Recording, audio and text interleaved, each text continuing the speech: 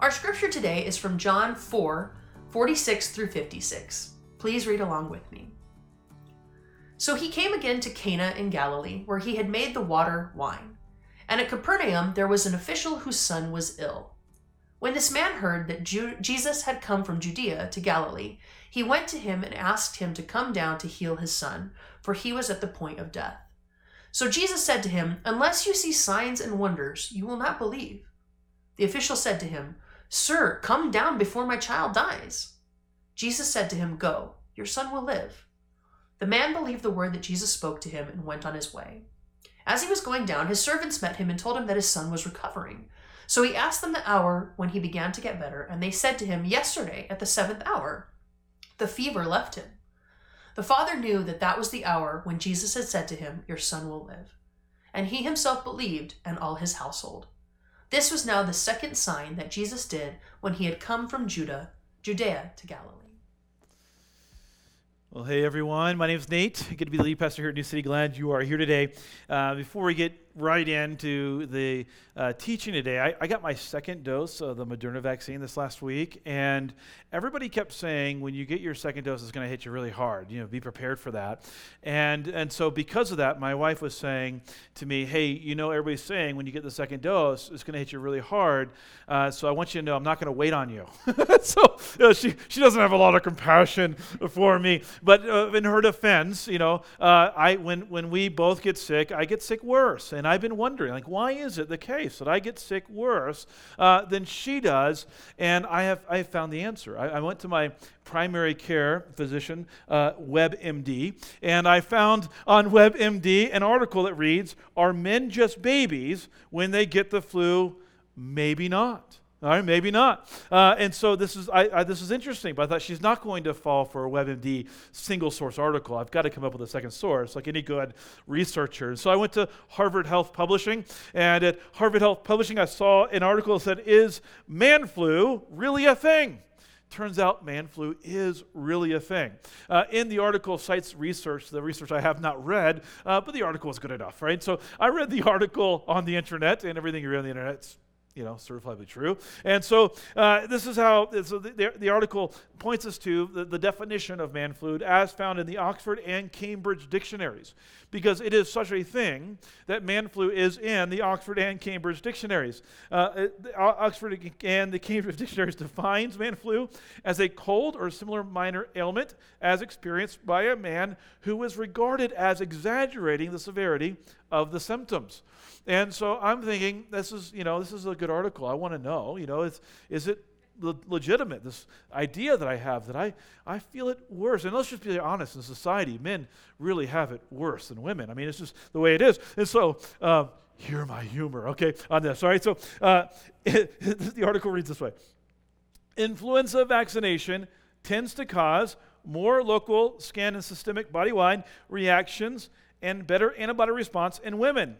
Testosterone may play a role, as men with the highest levels tended to have a lower antibody response. And I thought, I'm just too manly. That's why I haven't been that significant response. I've just got a lot of man going on. And so because of that, the more manly you are, the worse you get sick. Apparently, this is science. It has to be true. The article concludes this way. Taken together, these findings suggest that there may be more to man flu than just men exaggerating their symptoms or unnecessarily behaving helplessly, okay?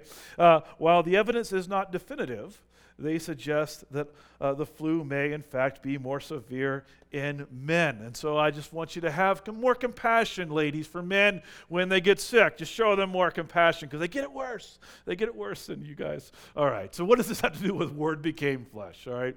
Well, we're in this series called Word Became Flesh, and we're asking really the question today is, why did the Word become flesh? And something we've all come to realize during the COVID era is that you're not enough. All right, this is a simple gospel truth. This is something the Bible teaches very clearly. This is something we have to all sort of wrestle with. This is not controversial teaching for humanity. You're not enough. There are times in life when you come to the end of your capacity to handle a situation, to confront a problem, and you realize that you're just not enough for everything that life throws your way. That's the situation that this father comes in to, and that's why he needs Jesus and reaches out to Jesus in our text today. So Jesus came to Cana in Galilee where he had done the first miracle of turning water to wine. And at Capernaum, there was an official whose son was ill. And when this man heard that Jesus had come from Judea to Galilee, he went to him and asked him to come down and heal his son, for he was at the point of death. And so this father came to a place where he was not enough. His son is on the bed, he's dying. He's watching his son die. He hears of the miracle worker, Jesus, coming to Cana, and he goes, you know what, I'm not enough. I need to go get somebody who has more than me to answer this particular problem I have because my son is on his deathbed. And I want to say to you, this passage is about faith, and many people begin their faith when they have reached the end of themselves. And that's okay. Many people have come into faith in Jesus because they came to the end of themselves. They just realized, I don't have enough. I don't have enough, and I need somebody who has more than I have, and I just don't have enough. And they went searching, and Jesus is who they discovered.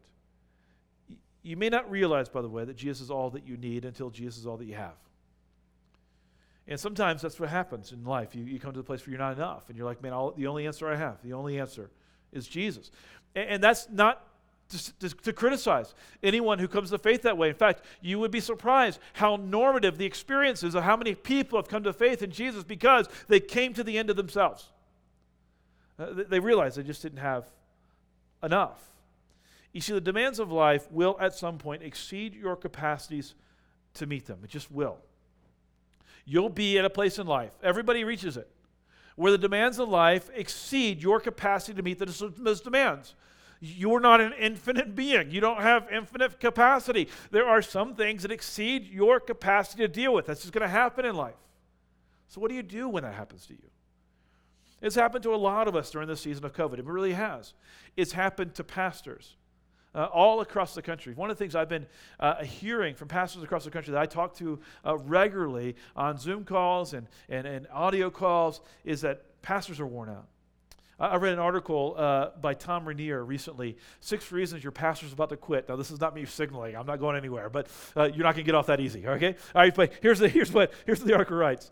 Please hear me clearly. The vast majority of pastors with whom our team communicates are saying they're considering quitting their churches. It's a trend I have not seen in my lifetime. Some are just weeks away from making an announcement.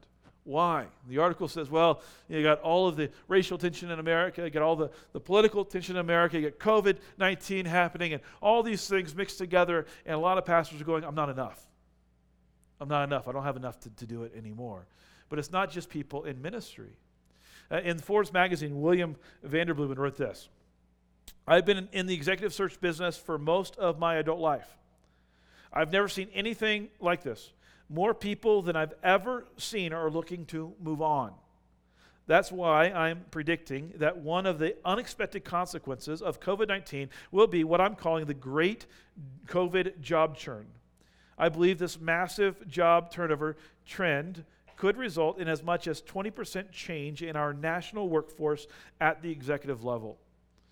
And what people are seeing is that people have come to the place during the COVID-19 pandemic that realize they're not enough. And one of the reasons why many people are relocating is they're relocating to be closer to family because they just didn't have enough on their own to handle what was coming at them. And so he calls it a big COVID job churn. So lots of us have felt during this season powerless. Powerless.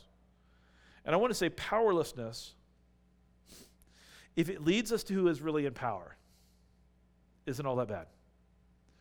Powerlessness, if it leads us to the one who is really in power, if it leads us to Jesus, it's not all bad.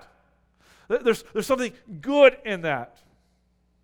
And so this father, powerless, he came again to Cana, that's Jesus. He was in Cana. Where's the father with his son dying? He's in Capernaum. It's a 2-day journey. It's an overnight journey. This father has to make a decision. He's looking at his son dying, and he's like, I'm powerless here. But what if there's somebody who was powerful over there? And so he leaves in powerlessness to go seek somebody who could have the power to save his child. And faith will require letting go of your limited power to receive the one who has limitless power. And sometimes we come to a place where we go, I'm powerless. And people, when you're powerless, sometimes you scramble and you get busy doing stuff, but you just have to come to the place at some point to admit, I'm powerless. I'm powerless.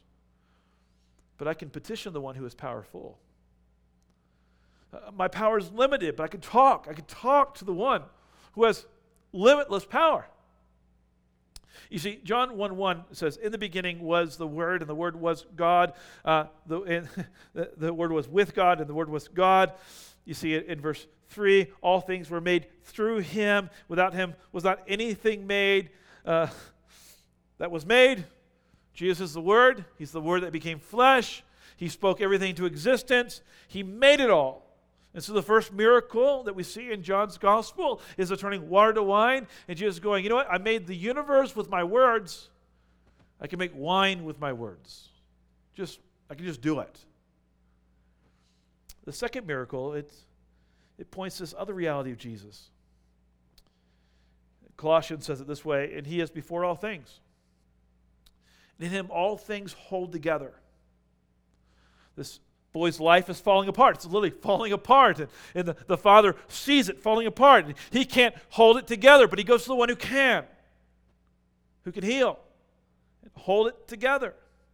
N.T. Wright says in his book, For All God's Worth, he says, how can you live with the terrifying thought that the hurricane has become human, that the fire has become flesh, that life has walked into our midst? Christianity either means that or it means nothing.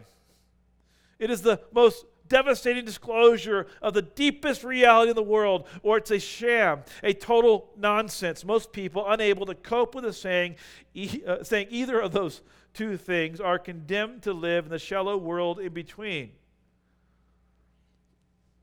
Either he has the power or he doesn't. If you're powerless and you go to him who has power.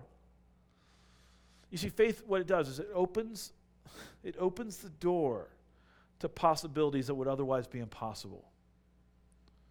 And when you have faith, it opens the doors to do things that you couldn't do otherwise. And you don't need a lot of it. Jesus says, because of your little faith, for truly I say to you, if you have the faith like a grain of a mustard seed, you'll say to this mountain, move from here to there, and it will move, and nothing will be impossible for you. The Apostle Paul in a prayer in Ephesians 3:20 says, now to him who is able to do far more abundantly than all we ask or think, according to the power at work within us. Like the things that were formerly inconceivable are now conceivable because God's at work. Things that you were powerless to do, God has power to accomplish in life. And so when you're powerless, you go to the one who has power, and things that were impossible now suddenly become possible. And so the lesson here is that you're not enough. You're not enough. And faith is believing that we are not enough, but that Jesus is more than enough. He's more than enough. Now, Jesus says something to him in verse 48 after he makes this petition to do the impossible, to heal his son. And Jesus says to him, unless you see signs and wonders, you will not believe. And this feels kind of rude in the first reading. It's like this guy's son's dying. He walks all this distance to see Jesus, and Jesus says if we can speak a compassionate word to him, he's like, yeah, you guys all just want signs and wonders. And the official said to him, the father says, sir, come down before my child dies. He's just unrelenting. He's like, I'm not going to be distracted by that comment. I don't even know what it means. My son needs to be healed. Elton Trueblood says this, faith, when we think about it, is not merely intellectual assent to a set of propositions, but the supreme gamble in which we stake our lives upon a conviction. It is closer, listen to this, it is closer to courage than it is to mere belief. And here this father is confronting Jesus, saying, please do something, please do something. You almost see him getting in Jesus' face here. Jesus saying, all you guys want signs and wonders. He's going, I want my kid healed. That's what I want. I want my kid healed. At New City, we say we're imperfect people, being courageous, believing in the power of Jesus to make all things new. Being courageous is our word for faith. To be courageous, to say, yes, we're going to be courageous. We're going to take risk. We're going to step into a relationship that involves a little bit of risk because we believe. You could say, though, that the mother of courage is often our own desperation. And so is it the father's courage here that's driving him? Or is it his desperation that his son's dying? And his son's dying and he's just desperate for Jesus. He comes to Jesus with desperation. That desperation is producing within him a courage to say something and to even be confrontational a little bit with the King of Kings and the Lord of Lords, the miracle worker Jesus. And I want you to know, okay, hear me. It is not wrong for faith to begin with our desperation. In fact, you'd be surprised. You really would. If you just sat down and talked to people about their faith story and their faith journey, how many people came to Jesus out of a moment of desperation? Just realizing they were at the end of themselves. It's not wrong for faith to begin at the end of yourself. Just not wrong. In fact, you would be surprised how many people would say to you, I came to the end of myself, and that's when I found Jesus. He was everything I couldn't be. I was utterly powerless, and then I met Jesus, and his power transformed me. What do you say about this? Well, Karl Marx pressed in on this reality. Karl Marx is not a friend of Christianity. Religion is the sigh of the oppressed, he writes, the sigh of the oppressed creature, the heart of a heartless world, the soul of a soulless condition. It is the opium of the people, says Marx. He says, religion is for the weak. Religion is for those who can't do it on their own. Religion is for those who need a crutch. And so I want to ask you the question, is faith a crutch? Is it a crutch? Is Marx right? Is faith a crutch? Is faith here for those who are struggling and hurting and who can't do it on their own? And I want you to know, without hesitation, yes, faith is a crutch. Absolutely, 100%. It's not those who reach out for a crutch who are fools. It's those who think they are self-sufficient that are fooled. You're not enough. You simply aren't. You can't do it all. There's a limit to your capacity. You will find yourself in need in this life because you are a flawed human being living in a flawed world, and it will come at you, and you will find yourself in need. And listen, if you need Christianity as a crutch in life, it'll be so much more than a crutch in life. It'll be a healing power in your life. When pride comes, then comes disgrace. Proverbs says, but the humble is wisdom. And the humble are those who are able to admit, yeah, I have a need. I do. I'm in need. Think about it this way. Sin and death are powerful forces that you are powerless to overcome. So death, for instance, is a reality. And there's nothing you can do to stop it. You're powerless over it. You don't want it to happen. Nobody wants it to happen. You work hard to prolong the inevitable, but nobody wants that to happen, but death happens. But sin, that's a little bit more of a difficult conversation. So I just want to, challenge you for a second to think about your powerlessness over your own sin. Let's take, for example, the sin of selfishness or self-centeredness. You could just meditate on Philippians 2:3, right, for the rest of your life, and you will find yourself unable to achieve its ideal. Completely unable to do it. Do nothing from selfish ambition. Nothing for, out of just purely selfish motive. Nothing. Or conceit. Just being self-centered.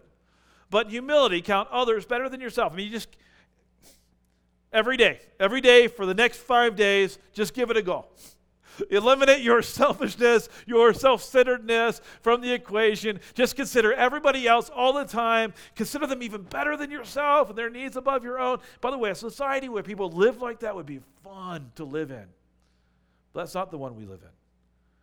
We live in a world where people can't wrestle away their self-centeredness, and there's so much hurt and so much pain relationally because there's so many self-centered people in the world. Look, we are, this is not rocket science. We're dependent beings. We are dependent beings by nature. Like we are not only in need, like we're in need of, we're in need of all kinds of things for our life. And that's how God made us, actually, to be dependent upon Him, the sustainer of life. Like you are not self-sufficient. Like you can't do it on your own. Like you need basic things like oxygen and water and food. Like you're dependent. And it's not wrong, right, to start with that sort of sense of your own dependency or that sense of your own depression. Or it's not wrong to start a faith journey when you're kind of like at the end of yourself. Like most relationships start with a need. Like most relationships in life start with what we need. For example, as children, you come into this world with a relationship circle completely and solely based upon your needs. I mean, children contribute nothing. They just need everything. They need food, they need sleep, they need guidance, they need rest. I mean, they're always in need, and they cry to tell you, I need something. They're always crying. I have a 16-year-old now. I'm seriously considering charging rent because he's been in need far too long, right? And he needs to pay his dues. But children, I mean, that's how you start the world, right? In need. With friends. What's the basis of like seeking a friend? If it's not a need that bubbles up because of feelings of loneliness. And that loneliness drives you to seek out friendship. At work, the relationship you have with your work. You like to eat, you like to have shoes on, you like a roof over your head, you get a job because you have needs. And you go to work and you try to meet those needs. And with spouses, there's a need. You feel it. This desire to be connected, and you want to be in love and have someone love you, and it's a need that manifests. And our needs push us to reasoned risk. That's faith. Our needs push us to reasoned risk, and that's faith. By the way, like if the needs are consistent and they're significant, those needs push you to be persistent. And faith is also marked by a courageous persistence. Just kind of a unrelenting. My need is showing up. It's manifesting. It's here all the time. And it's always reminding me. And so I'm going to start looking, and I'll get on the dating app, or I'll start going places I don't normally go to make friends. I'll start doing what I need to do to get a job because I have needs and they're real, and I'll get persistent. So what Jesus says to this father, he says, unless you see signs and wonders, you will not believe. He's not shaken. He's just persistent. And he goes, sir, come down before my child dies. Like, I need you right now. This reminds me of Jacob wrestling with God in the garden, or not the garden, but by the river. And he's wrestling with God. And God says, let me go, for the day is broken. But Jacob said, I will not let you go unless you bless me. I'm unrelenting. I have a need, and I need it right now. And he goes to God that way. And it's not wrong to go to God that way. To be desperate. To that need manifesting. And to go, I'm going to be unrelenting in my request to have this need met because it's a real need. And I'm powerless over it. I'm going to go to the one who has power. Well, faith, when you exercise it, it requires a mixture of reason and risk. Faith looks like that. It's reason and risk. Here's the reason. In John 4:46, Jesus comes to Cana. The news spreads. He's back in Cana, where he had done the first miracle. That's the reason. So his father goes, hey, he did a miracle. Everybody knows about it. Everybody's talking about it. Maybe he can do a miracle for my son. And so he's going to take a risk based on reason to go to Jesus and go, can you do something here for my boy? Look, in all of our relationships, every relationship, we reason our risk. Like in every relationship, we reason our risk. I'll just, for an example, this is a photo of Vanessa and I on our wedding day in Boca Raton, Florida, at Murakami Museum. That's where we got married, Boca Raton, Florida. I remember that day really clearly because I was like super nervous. And I just kept thinking, this is forever. This is not like I don't take my commitments lightly. I was like, this is going to be forever. I don't make very many forever decisions. Like almost all my decisions have like a way out. This is the one I'm stuck with, And it's like, I want to make the right decision. So I got to reason the risk because I don't know how it's going to turn out. Just don't. When you walk the altar, you don't know how it's going to turn out. You don't know what's going to happen. You don't know what people are going to do, and you reason the risk. I mean, we dated for a little bit. I had some reason, and then we take the risk. That's faith. That's what faith is like. We accept all relationships in faith, including our relationship with God. Everything. We accept it all in faith. By the way, whenever I do a wedding for somebody, I always pull the groom aside right before we go up, and I always go, "Hey, bro, it's not too late." It's so mean. And they get like wide-eyed. They're always sweating. That's so mean.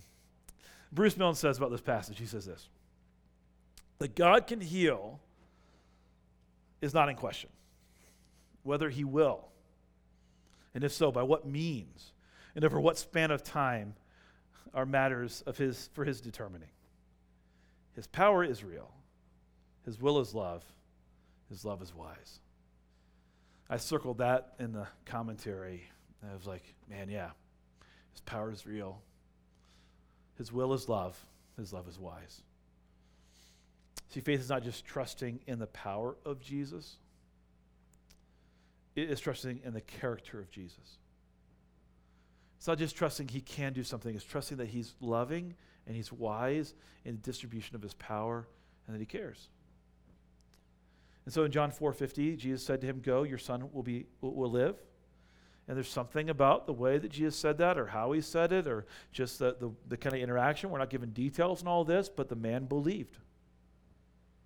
The man believed the word that Jesus spoke to him, and he went on his way. He was like, "Okay, Jesus, I'll take you at your word. You're going to heal my son." And he left. It's wild. Wild. He's not asking for a receipt, not asking for a confirmation. He just goes, "Okay, all right, if you say it, I'll go." You see, you're not enough. But Jesus is more than enough to heal and to save. Like, he's more than enough to do both, to heal and to save. And I think that's why Jesus sends him on his way this way. That's why he doesn't choose to go and travel to go heal his son, because there's other stories in the Bible. He goes and he travels and he grabs the little girl's hand, he raises her from the dead. I mean, there's stories where Jesus does like these healing things, and he's really compassionate, lots of touching and lots of interpersonal stuff going on, but this time he doesn't do it. He says, "Go, your son's healed." You see, the Father wants Jesus' healing power, but Jesus wants to show him his saving power. This is how I know that, because what happens next? And as he was going down, his servants met him and told him that his son was recovering. So he asked them the hour when he began to get better. And they said to him, "Yesterday at the 7th hour, the fever left him." And the father knew that was the hour when Jesus had said to him, "Your son will live." And he himself believed, and his whole household. They came into what John would describe as saving faith, the writer of the gospel, saving faith. You see, the Father wants to save his son for the moment, but Jesus wants to save the whole family for eternity. Everything that happens in John's book is pointing to belief that saves. John 20:31, "But these are written so that you may believe that Jesus is the Christ, the Son of God, and that by believing you may have life in his name." And so why does he do it this way? He does it this way because he's not about just temporarily healing a son who will later die. He's about saving a family for eternity. And he sets up the whole scenario so this father and his whole family believe. Which leads me to some thinking about faith itself. The power of faith is not in the subject of faith. The power of faith is in the object of faith. The power of faith is not in the subject of faith. The power of faith is in the object of faith. Let me just sort of illustrate it this way. Imagine with me a chair, okay? You probably have never had this experience. But I have had this experience on more than one occasion where I have reasoned the risk. I've looked at the chair and thought, sure, that chair will sustain this mass of humanity. And I have sat in the chair, and the mass of humanity exceeded the capacity of the chair. And I fell. And this has happened more than one time. In fact, I have been around the world traveling to do mission stuff, and it doesn't matter where you go. In a third world context, there are always the same plastic chairs in every church building that I've ever been to, the same white plastic chairs all over the world. They're just there. And so I have sat in many of those chairs in a service and have had an accident where I have fallen and the chair has not sustained my weight capacity. And so what does that mean? Well, if the chair cannot hold you, the amount of my faith is irrelevant. The amount of your faith is irrelevant. Like you can look at the chair and you go, man, I'm going to have a lot of faith. I believe, right? Really believe. But if the mass of your humanity exceeds the capacity of that chair, it doesn't matter how much you believe, that chair is going to give way and you're going to fall. Your faith, the amount of your faith, the sincerity of your faith, the intensity of your faith is irrelevant if your faith isn't in something that can sustain your weight. It just is insufficient. Because faith's power is not in its quantity. Faith's power is in the quality of what it trusts in.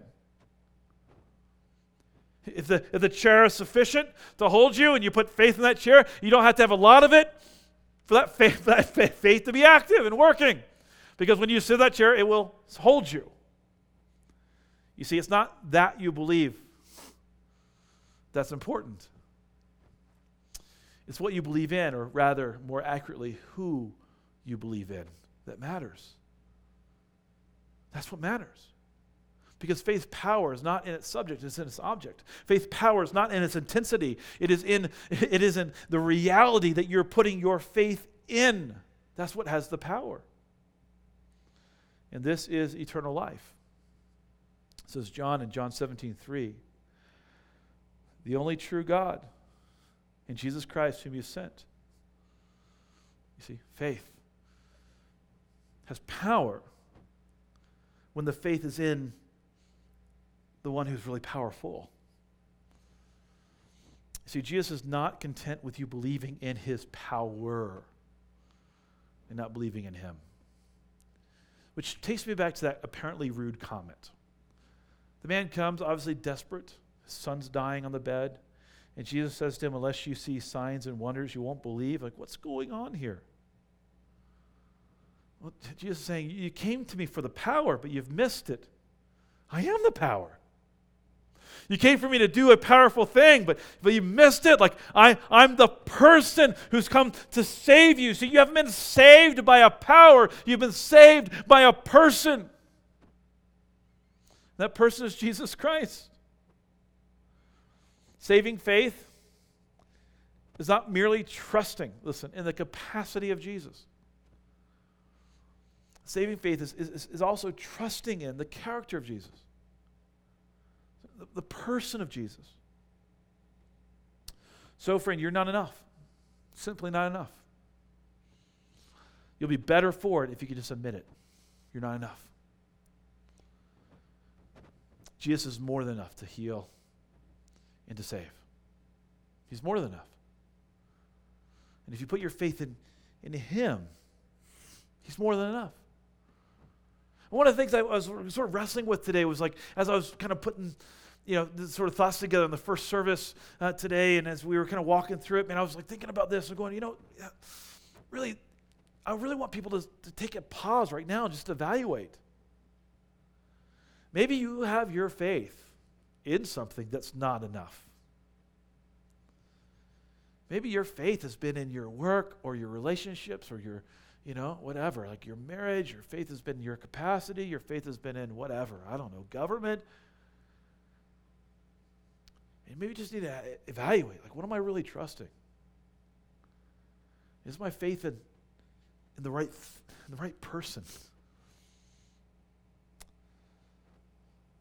The passage ends with verse 54. This was now the second sign. First sign was turning water to wine. This is the second sign that Jesus did when he had come from Judea to Galilee. His second sign. So that begs the question, like, what is the sign pointing to? Signs point to things. So what is the sign pointing to? The first sign, turning water to wine, man, he's the Word. He creates everything. What's the second sign pointing to? Man, he is the one who brings ultimate healing. That's what the sign points to. the nature of his kingdom, the nature of his reality, what he's about doing. Could have chosen anything to do for a second sign. This is what he chooses to do for a second sign. It points to Revelation 21:4, when he will wipe away every tear from their eyes. When one day death will be no more. Neither will there be crying or mourning or pain, because the former things will have passed away. And the reality spoken from the voice on the throne, behold, I'm making all things new, will be the reality. He is restoring and healing a world lost and broken by sin and making it all new. That's what he's doing. So these signs, they were intended to reveal God's glory, like his nature, what he's about. And we're called to reflect his glory to the world. We're called to reflect it, show it. Like these signs are going, hey, this is what God's kingdom is like. This is what Jesus is like. This is who he is. And as Christians, we are called to reflect that glory to the world. Tim Keller says, the logic is clear. If a person has grasped the meaning of God's grace in his heart, he will do justice. If he doesn't live justly, then we may say, then he may say with his lips that he is grateful for God's grace, but in his heart, he is far from him. In other words, if you've received the grace of God, what happens is the grace of God begins to be something that you deliver to others. If you're a recipient of grace, you become a giver of grace. If you're a recipient of that wonderful glory of God, you begin to reflect that wonderful glory of God to the world. So Jesus sent us to reveal his glory as salt and light for a dark and dying world. Salt and light for a dark and dying world. Listen to Matthew 5:13. You are the salt of the earth. But the salt has lost its taste. How shall its saltiness be restored? It is no longer good for anything except to be thrown out and trampled under people's feet. You are, my friend, the light of the world. A city hill cannot be hidden. You're called to be salt, showing the healing, restorative power of God at work in the world. You're called to be light, displaying his glory for all to see. Like you're called to be salt and light. Now, I've been thinking about this, and I came across, I was actually attending a Discipling Out of Racism masterclass. And man, Joe Saxon delivered this wonderful message, and she reminded me of John Stott's book, Issues Facing Christians Today. It was actually originally published in 1984, in which John Stott handles all these different issues that Christians were facing in the world in the day. It's relevant to today, but it was written in 1984, first edition. In that first edition, he writes something that is something like a short essay. You might even say this short essay could be titled, Where is the Church? And I'm just going to read it to you.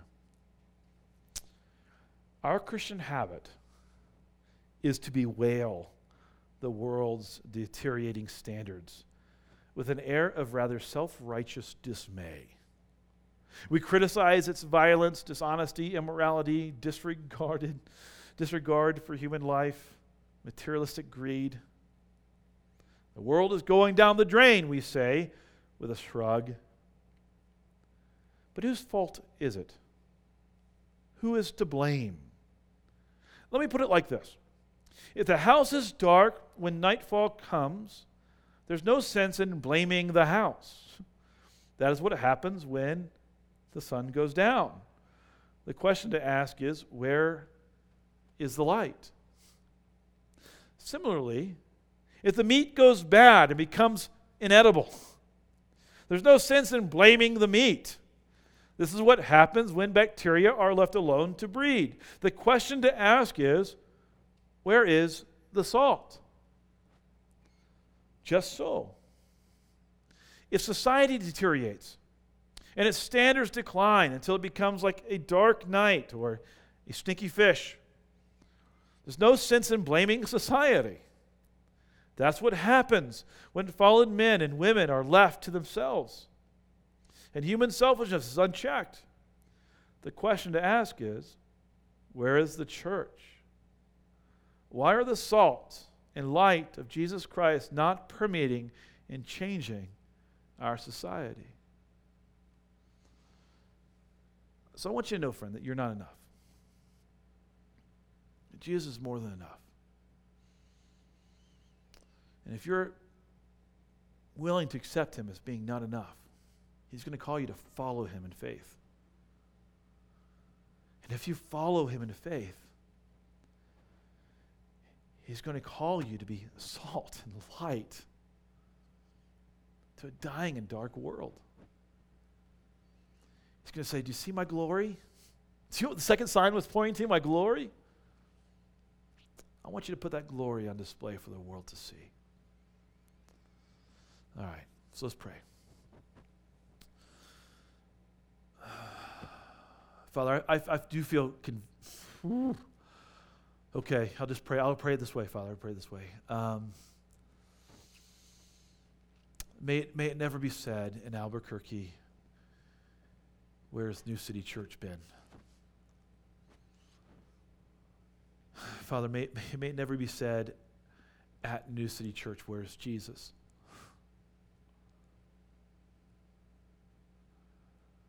I just confess for us all right now, we're not enough. Not enough. Lord Jesus, you are more than enough. We desperately need you.